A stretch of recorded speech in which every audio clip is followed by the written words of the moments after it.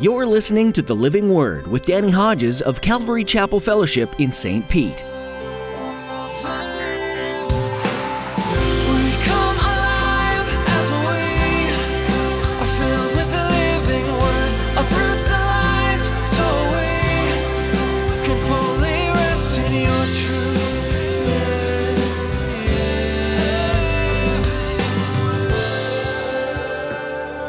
Truth is, there's nobody in terms of character, faith, courage, etc. in the Scriptures that you can't be like in terms of character, faith, courage, etc. It's up to us.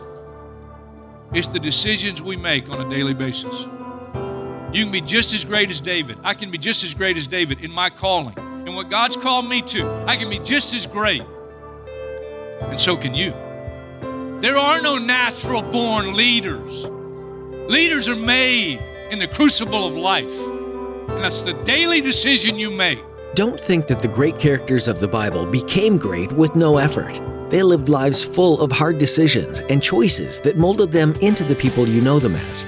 Today, Pastor Danny teaches you that you can be great too. He reminds you that the Bible lays out for you the ways of how to be a great servant of God. Practice and abide by those rules, and you'll begin to model yourself into a person of great stuff. You'll become the hero and inspiration for others' lives. Now here's Pastor Danny in the book of 2 Timothy chapter 1, as he begins his message, Some Needed Encouragement. To every nation for all generations, together in love, we'll move mountains by faith, until all have tasted, seen, and heard the power of the living word. The power of the living word. The power of the living word.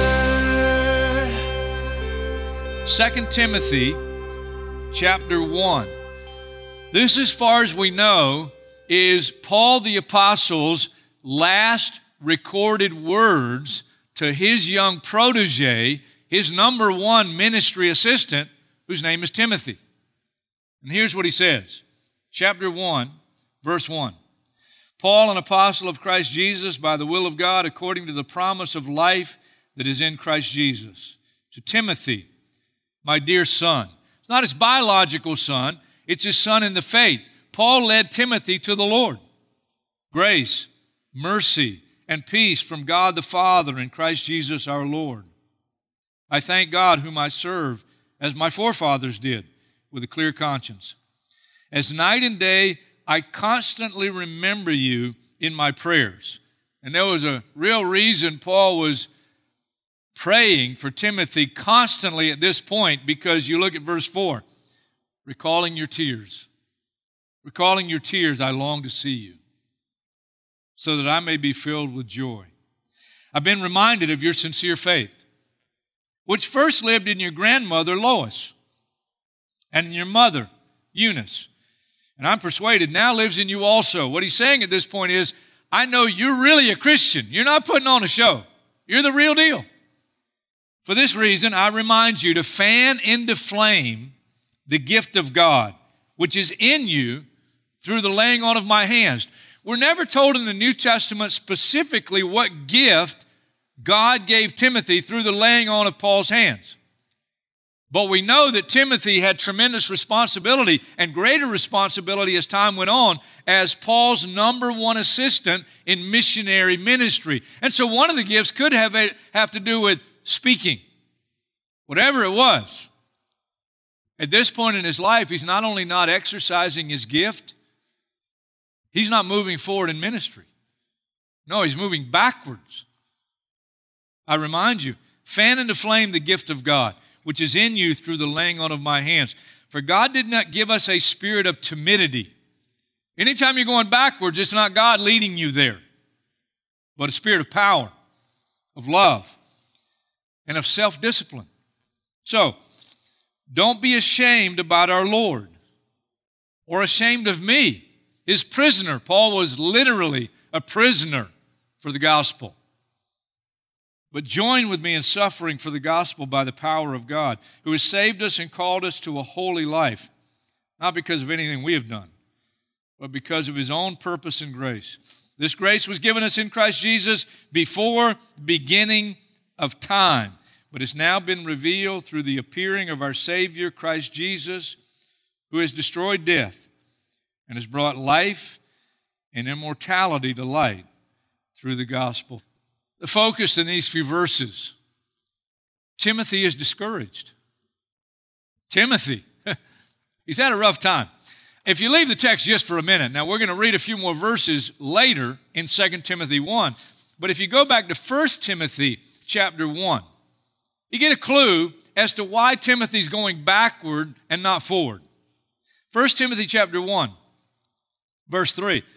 As I urged you when I went into Macedonia, stay there in Ephesus, one of the places Paul planted a church, so that you may command certain men not to teach false doctrines any longer, nor to devote themselves to myths and endless genealogies.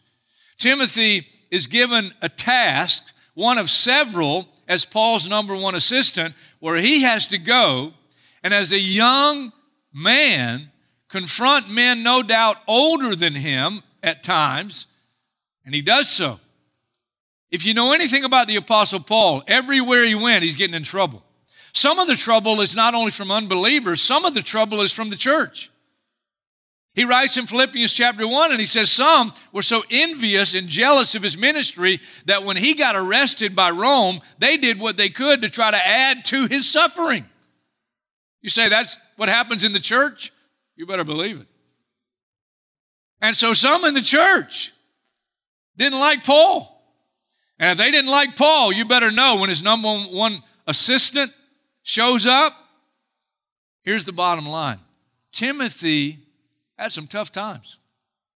So much so that he's weeping. He's crying. And he's quitting. He's going backwards. Paul says, recalling your tears, I long to see you. And then here's what he does in these first few verses. It's Paul's exhortation to his son in the faith. He led Timothy to the Lord.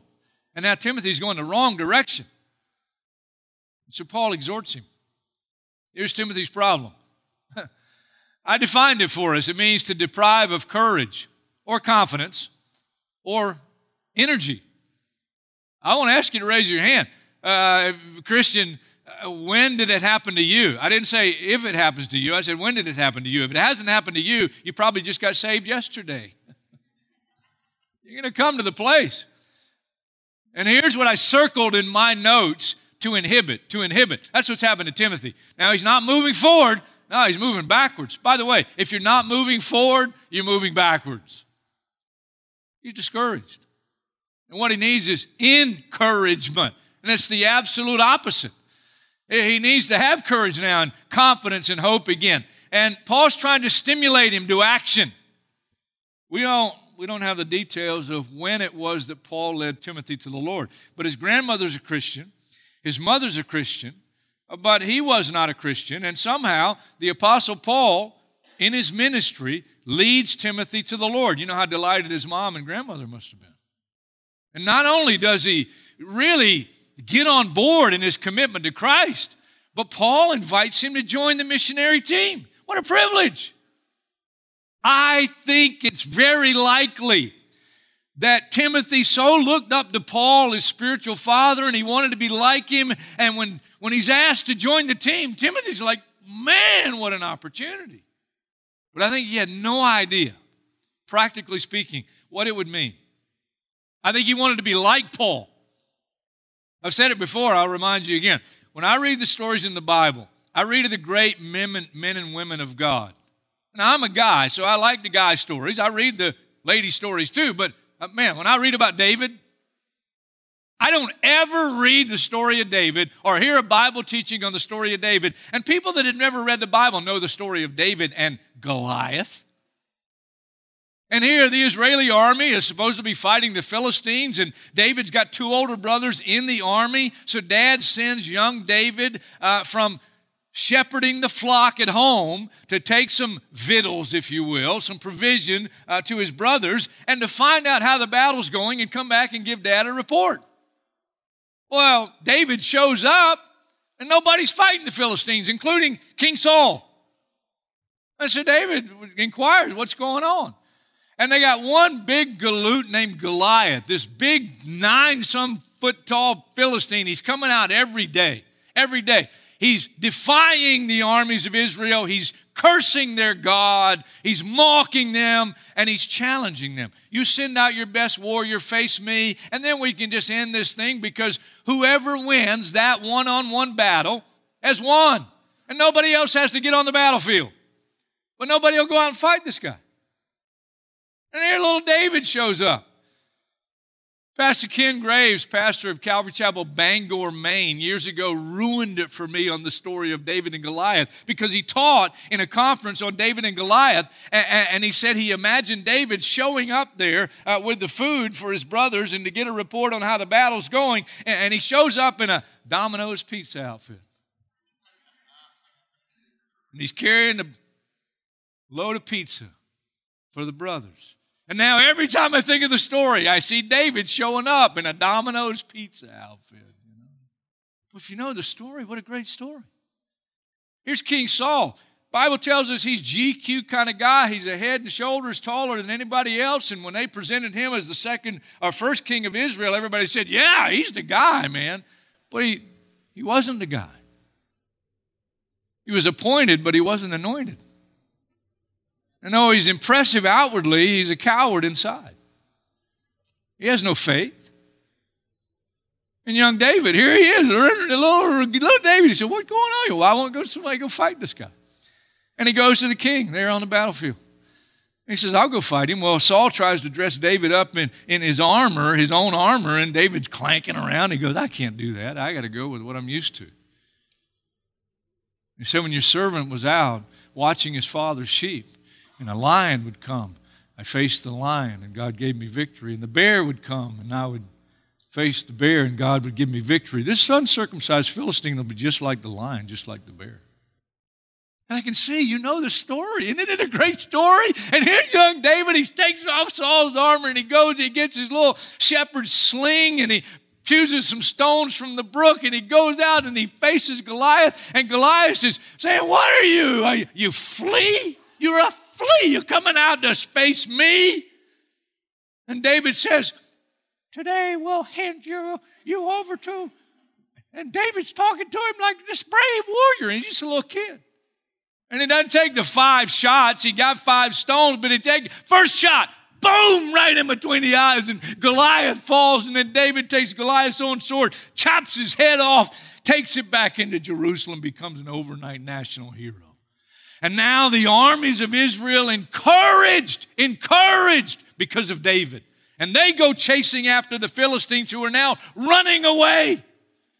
Now, do you ever read the story of David? Do you ever hear the story of David and go, I'm going to be King Saul today? No. You say, I'm going to be one of the brothers of David today. No. I'm going to be David. Davids are hard to find. Sauls, they're a dime a dozen. And they're impressive outwardly. But when it comes down to really facing the lion, that takes faith. And it doesn't just take faith, it takes courage.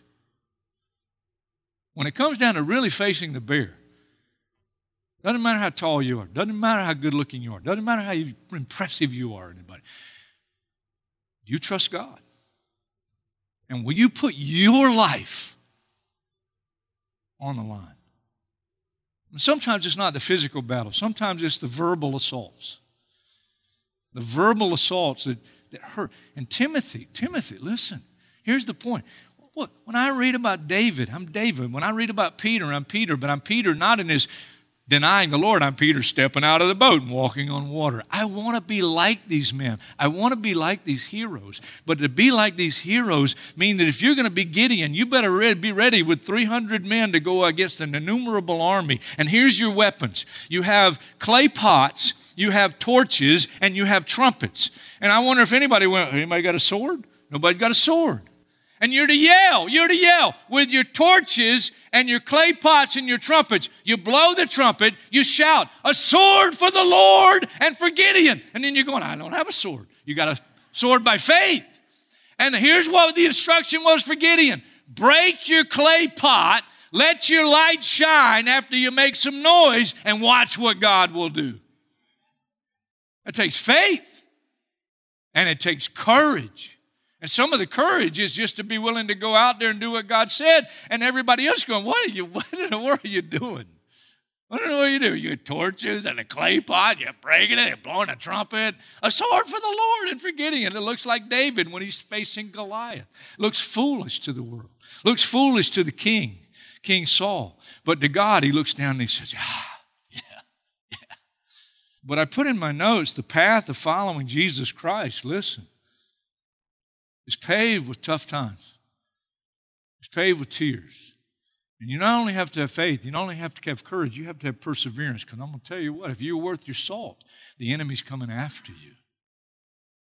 Timothy, I think he started out and he said, man, he was so glad to be saved. He was committed. He becomes part of the team with the Apostle Paul. He wanted to be like Paul.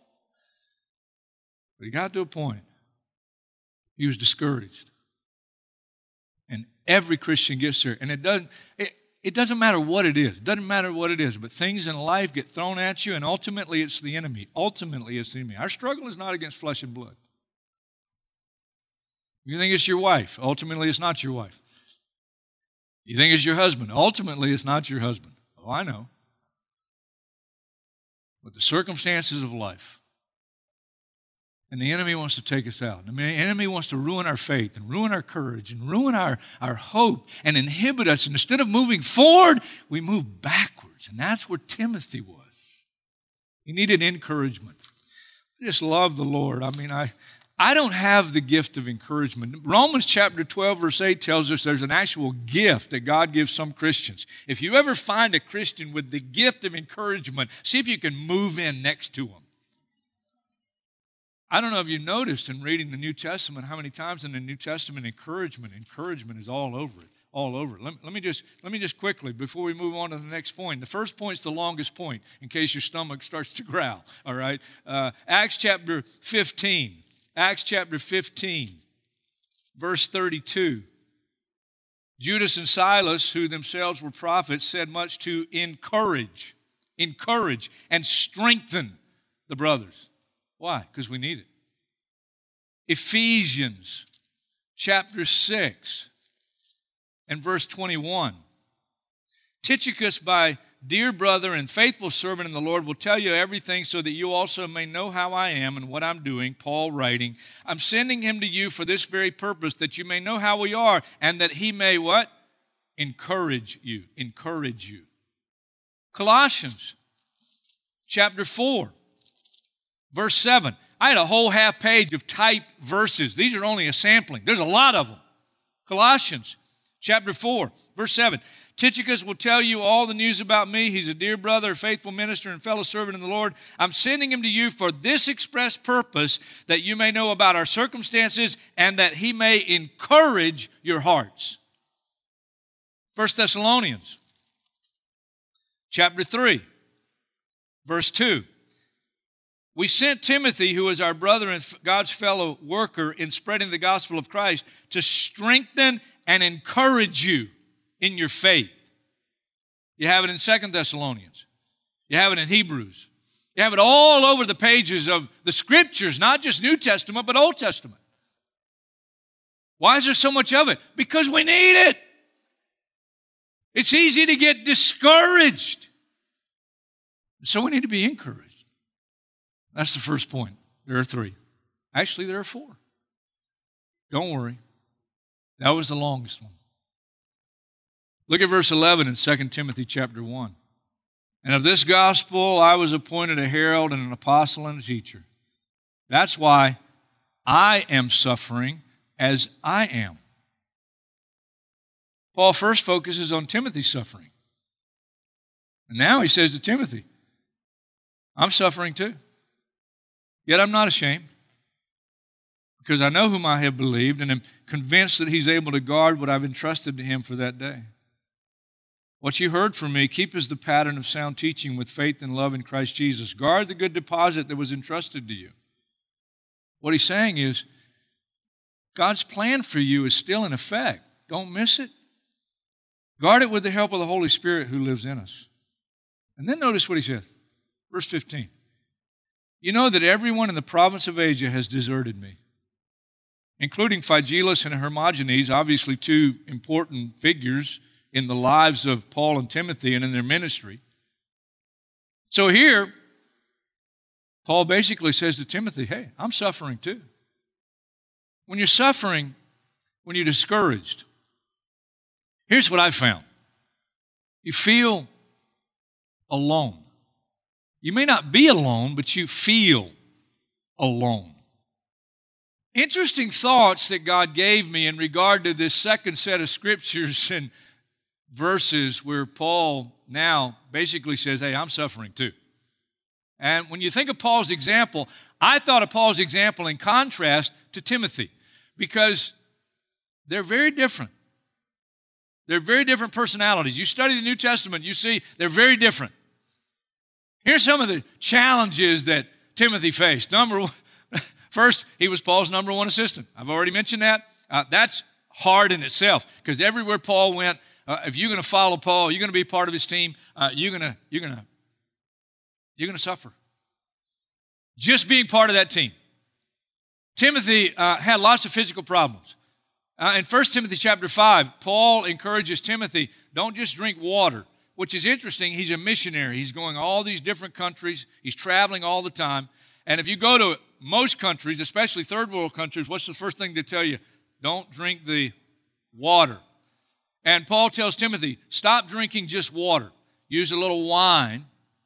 That's safer because of your oft infirmities and your stomach problems. Timothy was a sickly kind of guy, which is interesting, isn't it? You think if you're going to be called to missionary ministry and have to go to all these different countries, especially places where you might get sick, you think God give you some special physical physique, to be able to withstand that and not get sick. Not so with Timothy. He was sick a lot.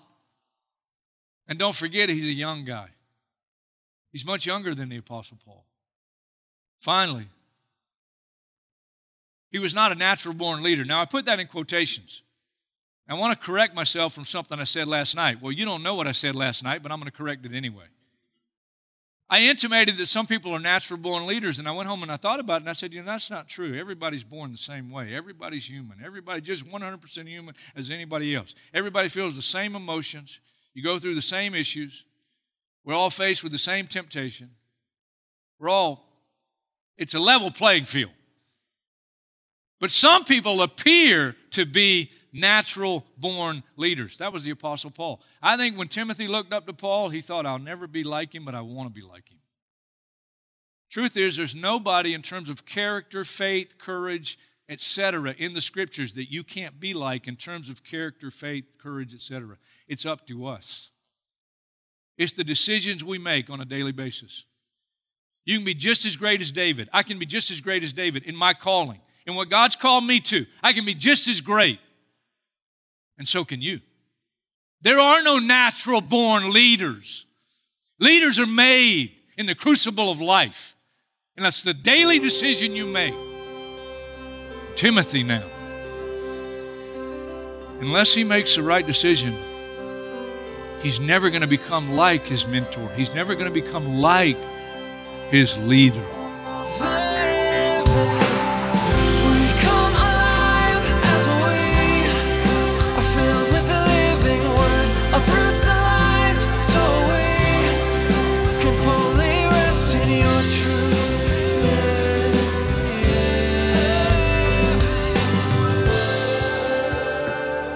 Thanks for joining us today on The Living Word. In this series called New Testament Highlights, Pastor Danny has been unpacking how time and time again, the truth of God's Word shines brightly into a dark world. The New Testament highlights that Jesus' life and ministry was a shining light into the Roman-oppressed nation of Israel. In addition, the bright testimony of the apostles amidst opposition proved that there are always opportunities to be light in a dark world. Are you sinking into despair about the heaviness that surrounds you with the events and circumstances that seem to get worse? You might wonder if there's any end in sight. Well, keep your chin up and keep your eyes fixed on the promises of God. He'll never leave you, and that can be a shining beacon of hope. We trust that this teaching has given you a renewed sense of what to live for and what's to come, as you're reminded of other people who are great examples of living out their faith. If you'd like to hear this message again, you'll find it at ccfstpete.church. Just look under the Resources tab and click on Teachings. You can also connect with us through social media. Look for links to Facebook, Instagram, or subscribe to our YouTube channel. You'll be able to stay up to date on the latest things happening and know when new videos are uploaded. That's all we have for today. Thanks for tuning in to The Living Word.